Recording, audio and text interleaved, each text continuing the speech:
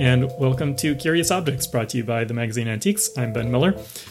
Glass is one of the most durable and versatile materials in all of the decorative arts, and one of the world's greatest collections of glass objects is at the Corning Museum of Glass in Corning, New York. I've wanted to do an episode with the museum for a long time now, and now I have a great opportunity. Their curator, Christopher Kit Maxwell, has put together an exhibition and catalog called In Sparkling Company, Glass and the Costs of Social Life in Britain During the 1700s. The exhibition opens on May 22nd and will run through the beginning of next year. Now, this is a little bit of an unusual exhibition.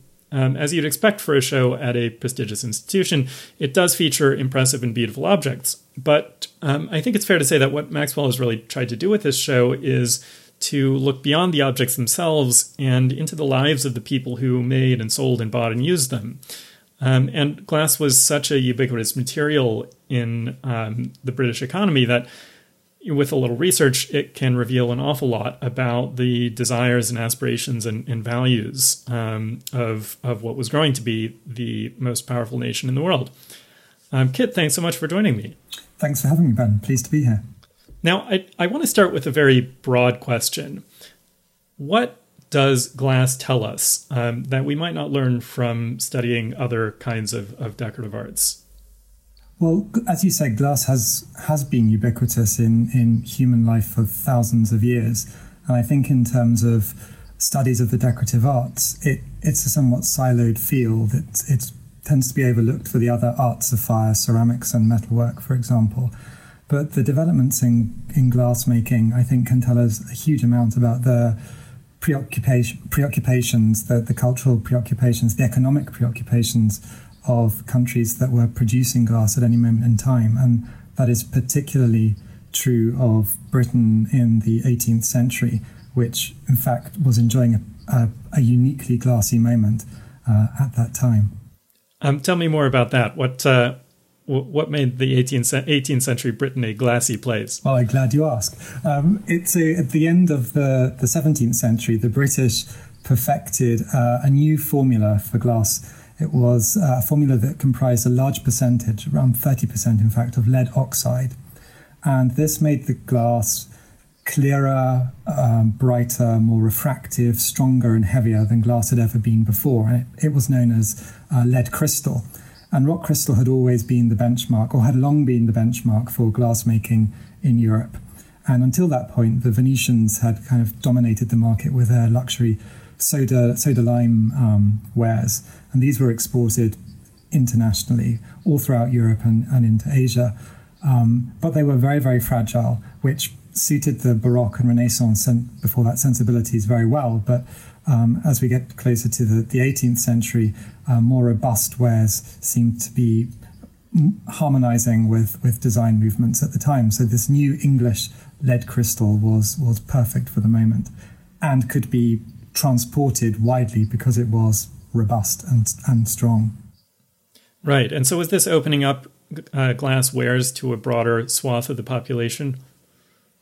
It is. It's certainly in terms of geographically broad. So glass was exported to the British colonies, to North America, and right the way through the Caribbean. This innovative, expensive lead glass was already in the Caribbean, the British West Indies, by the end of the 1600s.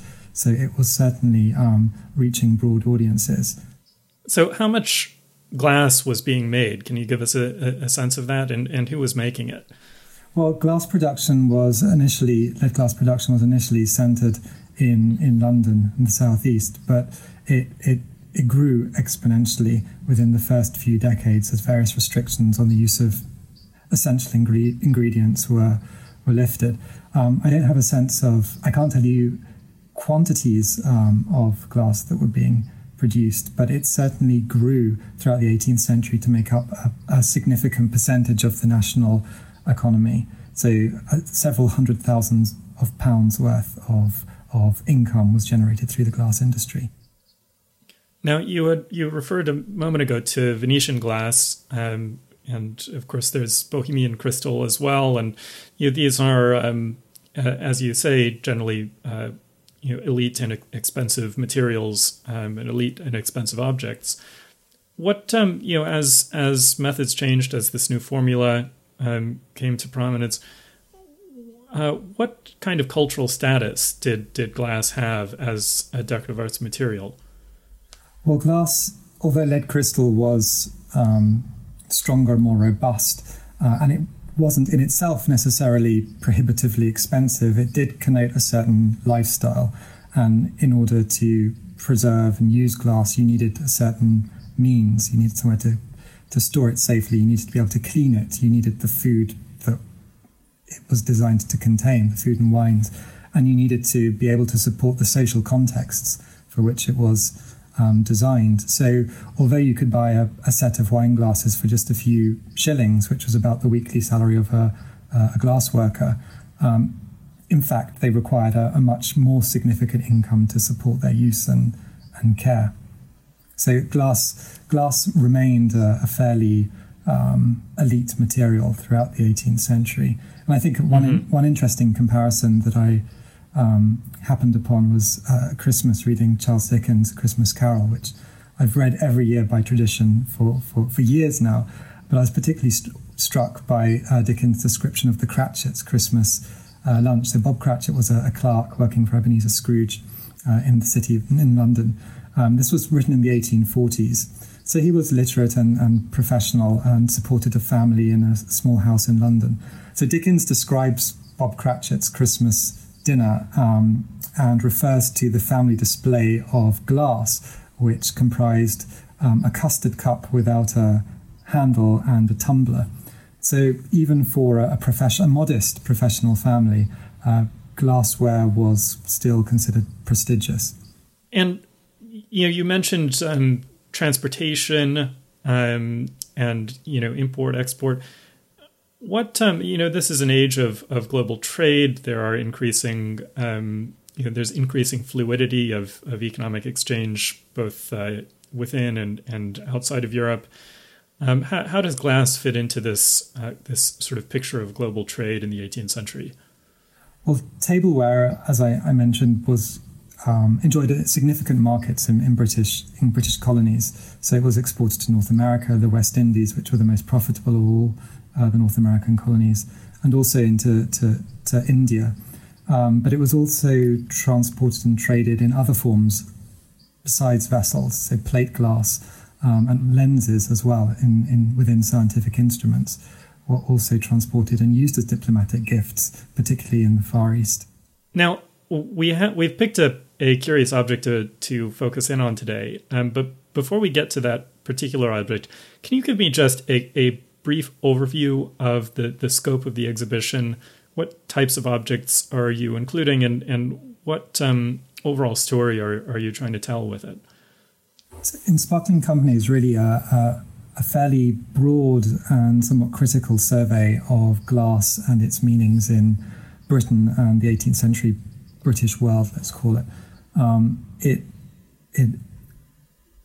showcases the innovations of glass, so lead glass productions we've just discussed, plate glass too, but it also includes glass as a witness to certain events in the 18th century, showing how fully it permeated British life and embodied the sense of British modernity. So we consider the ways in which the words polished and polite were used interchangeably in terms of behaviour and etiquette and civility, ideals of civility, and how glass became something of a metaphor for the polite person, the modern individual.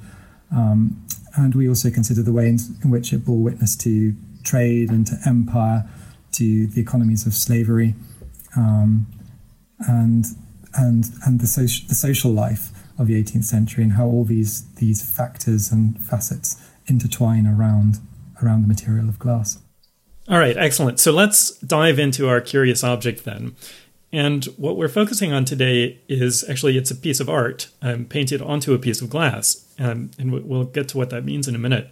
But the painting was actually not done in Britain, but in Canton. So could you just start by describing the piece and tell us how big is it and what scene is depicted on it? Yes, so this is a plate of glass, as you say. It is set into a gilt wooden frame, and it measures 38 centimeters in height by about 54 centimeters in width.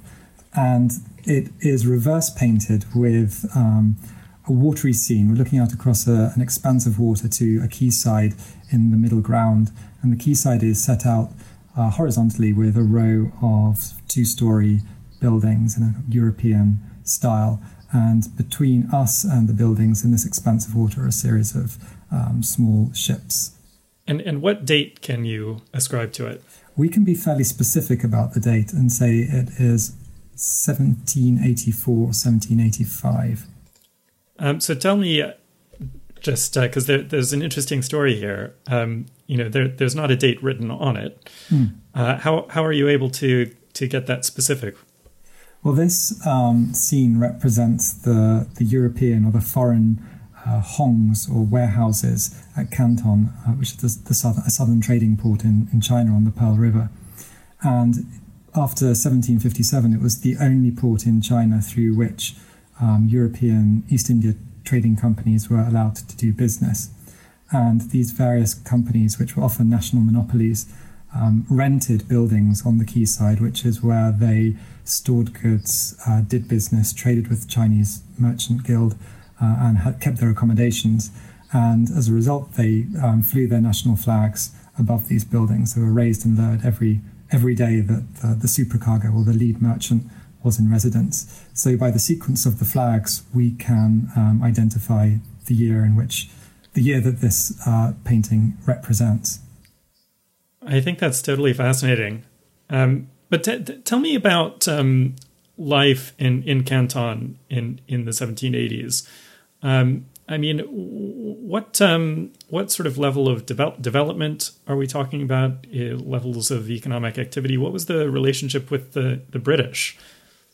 Well, Canton was selected by the Chinese as the principal and then the sole port of official trade with Europeans. The Chinese were very keen to restrict European access to the mainland and interaction with the Chinese populace. And so all the trading companies were required to moor their ships at Whampoa, which is an island about 15 miles downriver from Canton. And then they would be transported upriver in Chinese boats to these hongs, where the most senior merchants would disembark along with their merchandise for sale. And this, the voyage to Canton from Britain could take up to 6 months. Usually ships would stop in India and Bombay, possibly on the way round. So they would arrive between August and September, having set out at the beginning of the year. And unloading and reloading the ships would take several months on top of that. So it's 3 or 4 months before the return voyage. So it was an incredibly busy season because the European ships tended to arrive together. There could be up to 4,000 European mariners in Canton during any one season.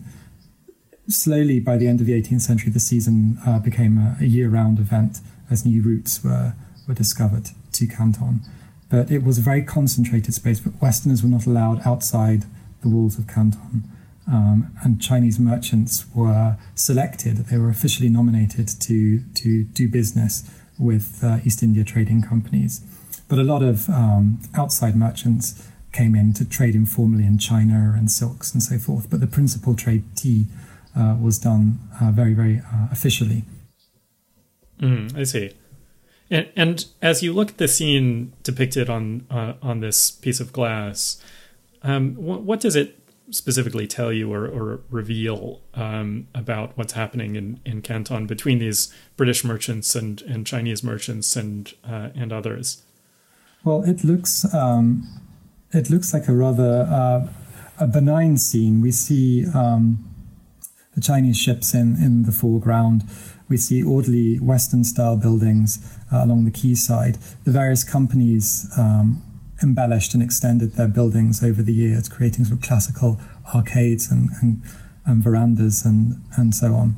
And we see the Danish, the French, the Imperial, sort of Habsburg, the Austrian flag, the Swedish, the British, and the Dutch flags flying from left to right. What it doesn't show is the business of trade and what exactly is being traded in these warehouses or hongs. And that, I think, is where the story gets particularly interesting. Well, tell me about that. What are we not seeing in this picture that would be particularly interesting to understand? Well, we're not seeing the increasingly nefarious trade between the Europeans and the Chinese in opium. And the British really led the way in this, supported later by the Americans who launched their own East India Trading Company in 1784. So in 1757, the British East India Company took control of Bengal, and they really kind of extinguished the cotton industry there and replaced it with an opium plantation system. And this opium was exported in increasing quantities from India to China by the East India Company, where it was sold illicitly. And this generated a sort of an opium crisis in China, which compelled the Chinese to purchase unofficially, illegally, opium from the British buying it in silver, which the British then used to purchase tea. And this was really a way to circumvent the requirement of the Chinese, or the preference of the Chinese for silver, for trading in silver. They had very comparatively little interest in imported European manufactured goods. And silver was their prime currency of trade. And the British, of course, didn't much care to part with their silver on these terms. So opium was introduced to the equation. But also this painting itself demonstrates that glass too was being exported to China in increasing quantities. Plate glass wasn't produced in China until the 18th century, until the period of sort of European interaction, when the skills of glass blowing and plate glass making were introduced. And the Chinese had a great interest in mirrors and in plate glass for windows. And I think by the early decades of the 19th century, some 100 tons of plate glass were being exported by the British. We'll be back with Kip Maxwell in just a moment. First, just a reminder that you can find images of this reverse glass painting at themagazineantiques.com/podcast or on my Instagram at Objective Interest. If you have comments or suggestions for future episodes, please email me at curiousobjectspodcast@gmail.com. And if you'd like to support Curious Objects, I'd be really grateful if you take a minute right now to leave a rating and a review on Apple Podcasts or wherever you're listening. Thanks so much. This is a fascinating aspect of the story to me, because what we're talking about with this painting is, it's not a piece that was made in one place. It's a piece that was made in two places. That is, the glass manufactured in Britain, the painting applied in China, and then the piece actually made for a British audience. So it goes halfway around the world, gets painted, and then gets sent halfway back around the world the other direction. And you've just described how long that journey was, via India, around the Cape of Good Hope. This is no casual endeavor. So, really we're talking about a great deal of effort and expense going into the production of this work. And yet, you've told me that these works were actually produced in significant quantities. Is that right? Yes, this is a subject of increasing scholarly attention at the moment. But these harbour scenes were popular, and they exist in numerous versions reflecting the state of the occupancy of the hongs at various points throughout the second half of the 18th and early 19th centuries. So they were popular among mariners as souvenirs, one can assume. But they also appear on porcelain. These views also appear on porcelain, and in fact, in one instance, on wallpaper too. But you're right; it's an incredible oceanic footprint. But this sort of glass had great advantages when it came to long distance transportation. It could be stored easily in a ship once framed. It was even more secure. It didn't react to the damp or the humidity of either the climate in Canton or in the hull of the ship. And the Chinese developed special backing, a device that surrounded the frame on the inside, a kind of spacer, which allowed the wood of the frame to expand and contract without putting pressure onto the glass. So it was really quite ingenious. Yeah, very clever. And so the method here, what we've referred to as reverse painting, involves creating a picture by painting on one side of the glass and then looking at it from the other side of the glass. Now, where did that method originate, and how did it proliferate in Canton? The technique of reverse painting on glass is really an ancient one. It can be dated back to the Roman Empire. And as you say, it really is painting in reverse in every sense. You apply the paint on the reverse side of the glass, the opposite side from which you view it. And you, by definition, have to begin with the highlights of the painting and then work backwards into the background. And it really enjoyed popularity throughout Europe. But the Chinese had a very strong tradition of graphic arts, porcelain painting, ink painting, and so on, and developed a thriving export trade in porcelain painting and oil painting as well, which was an imported European technique, as well as this reverse painting on glass. And already by the 1740s, we have reports from Jesuit missionaries who were stationed at the imperial court in Beijing, describing how they were learning the techniques of glass painting from Chinese artists. And so you say by the mid to late 18th century, large quantities of plate glass were being imported to China.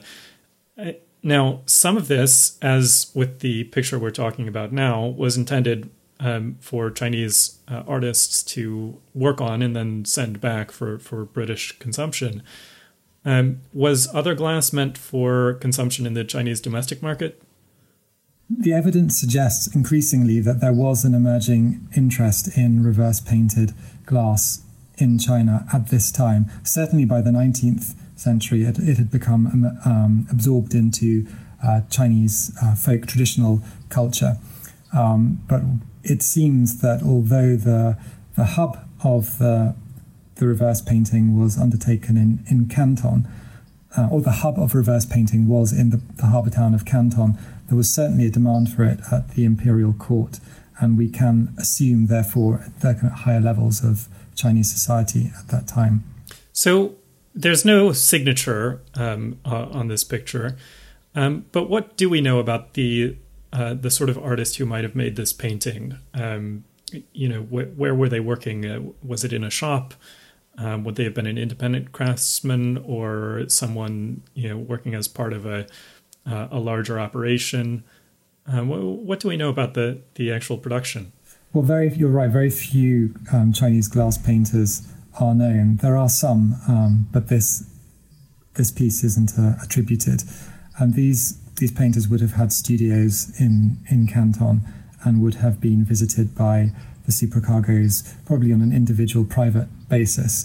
Supercargos were the senior merchants aboard the vessels. They weren't sailors; they were East India Company officials who undertook the business of the company in Canton, and they were, as part of their perks, they were given a certain allowance of private trade. So that enabled them to purchase things like porcelain or wallpaper or reverse painted pictures to bring back and sell commercially for their own profit. So these sorts of paintings would have been commissioned on a private basis.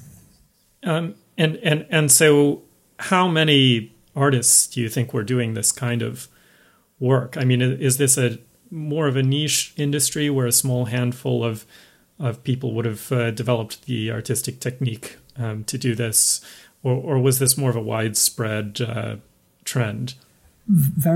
Comparatively little is known about the extent of reverse painting in Canton in terms of the number of workshops. It was certainly an established industry there, in as much as the imperial court in Beijing recognized that this was the place to send to for artists and for examples of reverse painted glass.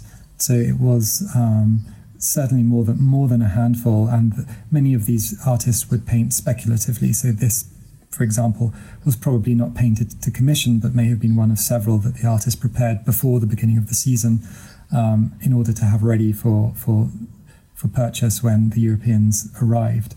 And they certainly vary in scale and complexity and quality. And there are smaller versions which depict generic, fashionably clad, fashionably dressed European women, which probably would have been popular souvenirs among the sailors. No Western women were allowed into Canton, so it was an exclusively male environment in terms of the European presence. I see. Well, and so the artist who painted this picture, you're speculating, may have had an idea of the sort of scene that a British trader would have found appealing. Listeners may be familiar with Chinese export porcelain. There was, by this point in history, as we've been talking about, this great exchange of goods and services between China and Great Britain. But tell me about this. I'm really trying to dig into the sort of artistic process.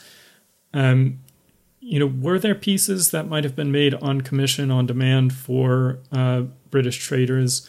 Would those have been significantly more expensive?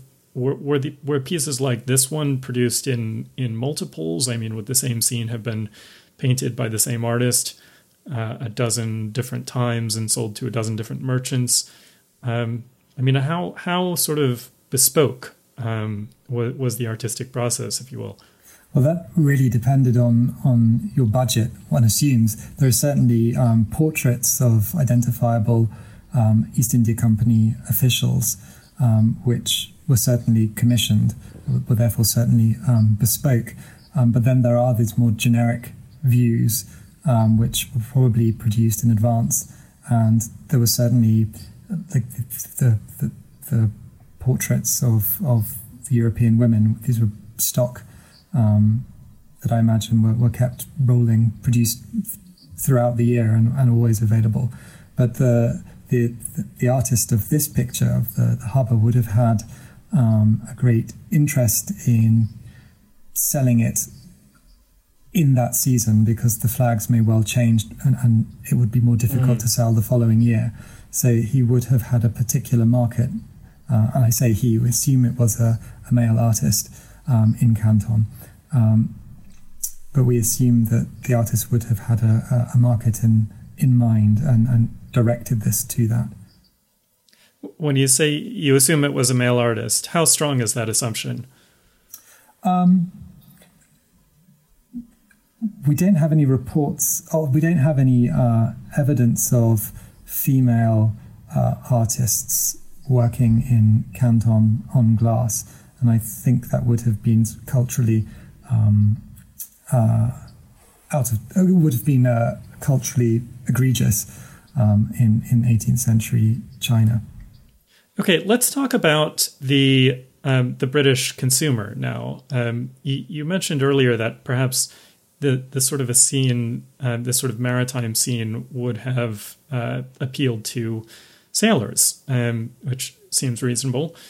But other sorts of scenes might have appealed to other sorts of people. Were these scenes largely being created for the benefit of the merchants and sailors who were in Canton, or were they also being created for these people to bring back and sell to people in the British mainland who might have other interests?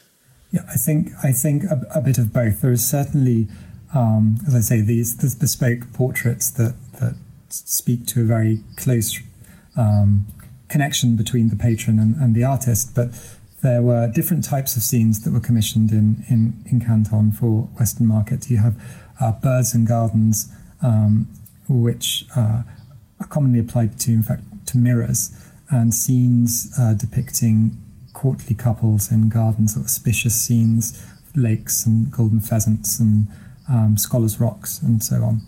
And these would have probably been sold speculatively upon arrival in. Well, a large portion of these would probably have been sold speculatively upon arrival in Britain, where there was a huge fascination with China. The notion of chinoiserie, which is a 19th century term, referred to as the Chinese taste in the 18th century, was not one of mimicry, but it was one of sort of revisionist approaches to chinoiserie suggest that it was one born of great admiration. China was an ancient culture and one that really fascinated Europeans as a parallel to the classical antique origins of European civilization as they perceived it. So it was an admiration that was born out of fascination and a degree of respect as well. So how expensive do you think this particular picture might have been, and what sort of, what class would have been the likely target for a piece like that? I think it would certainly have been the supracargo class. So these would have been the most elite members of the East India Company officials travelling to Canton, and they would have been the ones who disembarked the ship at Whampoa and went upriver and lived and worked in the hongs. So this put them really at the upper middling levels of mercantile society. And the values of these pictures are so many variables: the quality of glass, obviously the oceanic footprint, the sorts of frames that they're put in. So mirrors, reverse painted mirrors, sold in London at auction for £20-30 a pair, and the average disposable income of a family at the threshold of the middling classes was £16 per annum.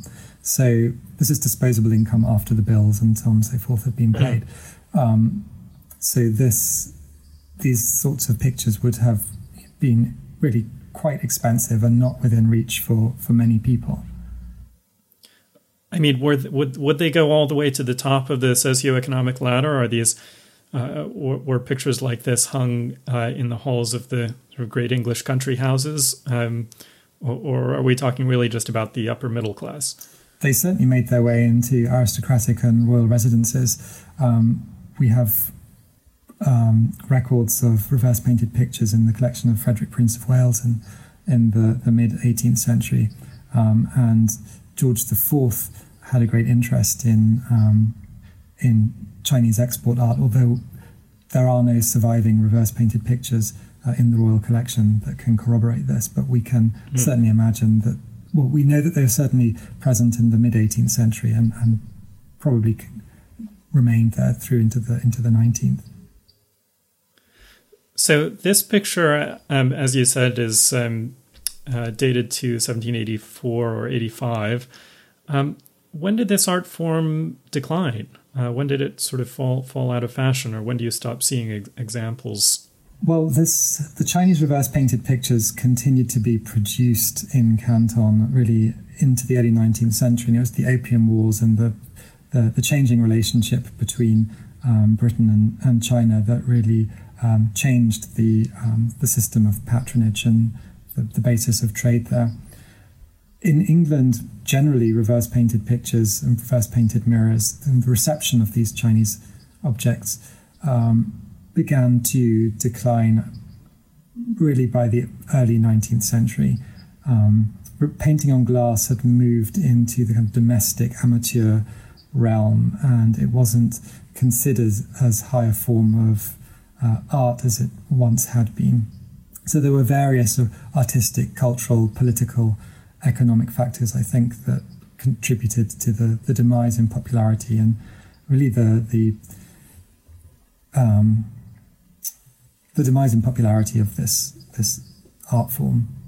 And it's been overlooked really ever since and has been written off as sort of folk art or somehow substandard. But the process of making it is so technically demanding, and it relied on such good quality glass. To do a reverse painted picture like this on bad quality glass would have resulted in all sorts of warps and distortions, and you would be able to see the air bubbles and so on. So it did require glass of a significant quality, which carried expense too. Well, and I hope listeners will take a look at the pictures online. It's quite an interesting experience to look at the picture.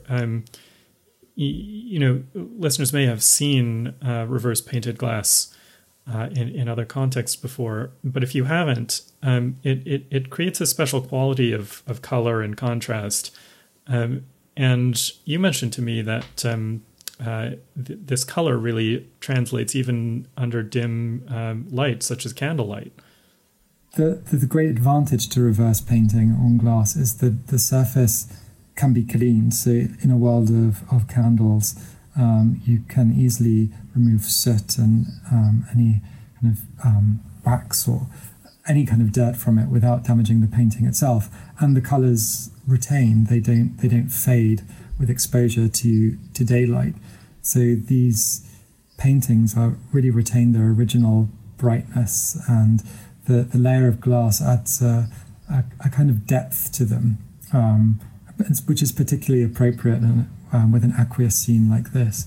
It really enhances the visual experience. And when the reverse painting is combined with mirrors as well, the viewer can see themselves as part of this Far Eastern, this Chinese landscape or experience. So they're quite interactive in many ways.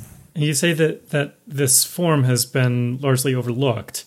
Is there much of a private market, a trade in reverse painted glass from 18th century China? There certainly is. Chinese export arts generally are subject to considerable scholarly attention at the moment from both Asian scholars and European. Both recognize their uniqueness and their importance in the artistic canon. But reverse painting on glass in particular has enjoyed a resurgence of interest in the last few years. There's a great new publication that came out last year by Thierry Audric, which was the culmination of his PhD on Chinese reverse painted pictures. And that was followed shortly after by a conference at the Vitre Musée in Romont, Switzerland. And the proceedings of that will be coming out, I think, in 2021, later this year, offering diverse perspectives on Chinese reverse painted pictures from both Asian and European and American scholars. Excellent. Something to look forward to. Absolutely. Have we missed anything significant about this particular picture? Let me see. I think we covered most of it. There's so much more to say about glass generally in China, but one thing that you mentioned in our call of some weeks ago that caught my attention was you talked about the ingredients for the lead glass process coming from India. Could you just tell me a little more about that, because it really ties into this idea of a truly global trade. Yeah, absolutely. One of the key ingredients to lead glass manufacture is saltpeter, which is a potassium nitrate, and it helps to burn off impurities essentially in the process of glass making. So it's essential for this the clear refractive qualities that we associate with British lead glass. And for a long time, the saltpeter trade was a monopoly of the king. This was relaxed in the late 17th century, which really enabled the burgeoning of the glass industry. It had access to this raw ingredient, which incidentally was the key ingredient to gunpowder, which was why it was such a protected trade. But after 1757, the British took Bengal and the saltpeter mines in Bengal. And by the end of the 18th century, they controlled something like 75% of the global trade in saltpeter. And the East India Company kept huge saltpeter warehouses on the south bank of the Thames, right next to the glass making the glass house, the London glass houses. So the two were very much hand in hand. The saltpeter was key both to British glass making, but also to British colonial expansion through gunpowder as well. Saltpeter was used in other industries like soap making too, but it was certainly crucial for the glass making industry, and the access to these saltpeter mines in Bengal was crucial to its success. All right. Well, thank you very much. This has been a fascinating little peek into the exhibition, and I wish you the best of luck with that opening. Thank you very much. Thank you for having me. It's been fun. That's our show. Thanks for listening. We'll be back next episode with a look at a series of dolls made as part of the Works Progress Administration. Today's episode was edited and produced by Sammy Delati. Our music is by Tribe Rabbit, and I'm Ben Miller.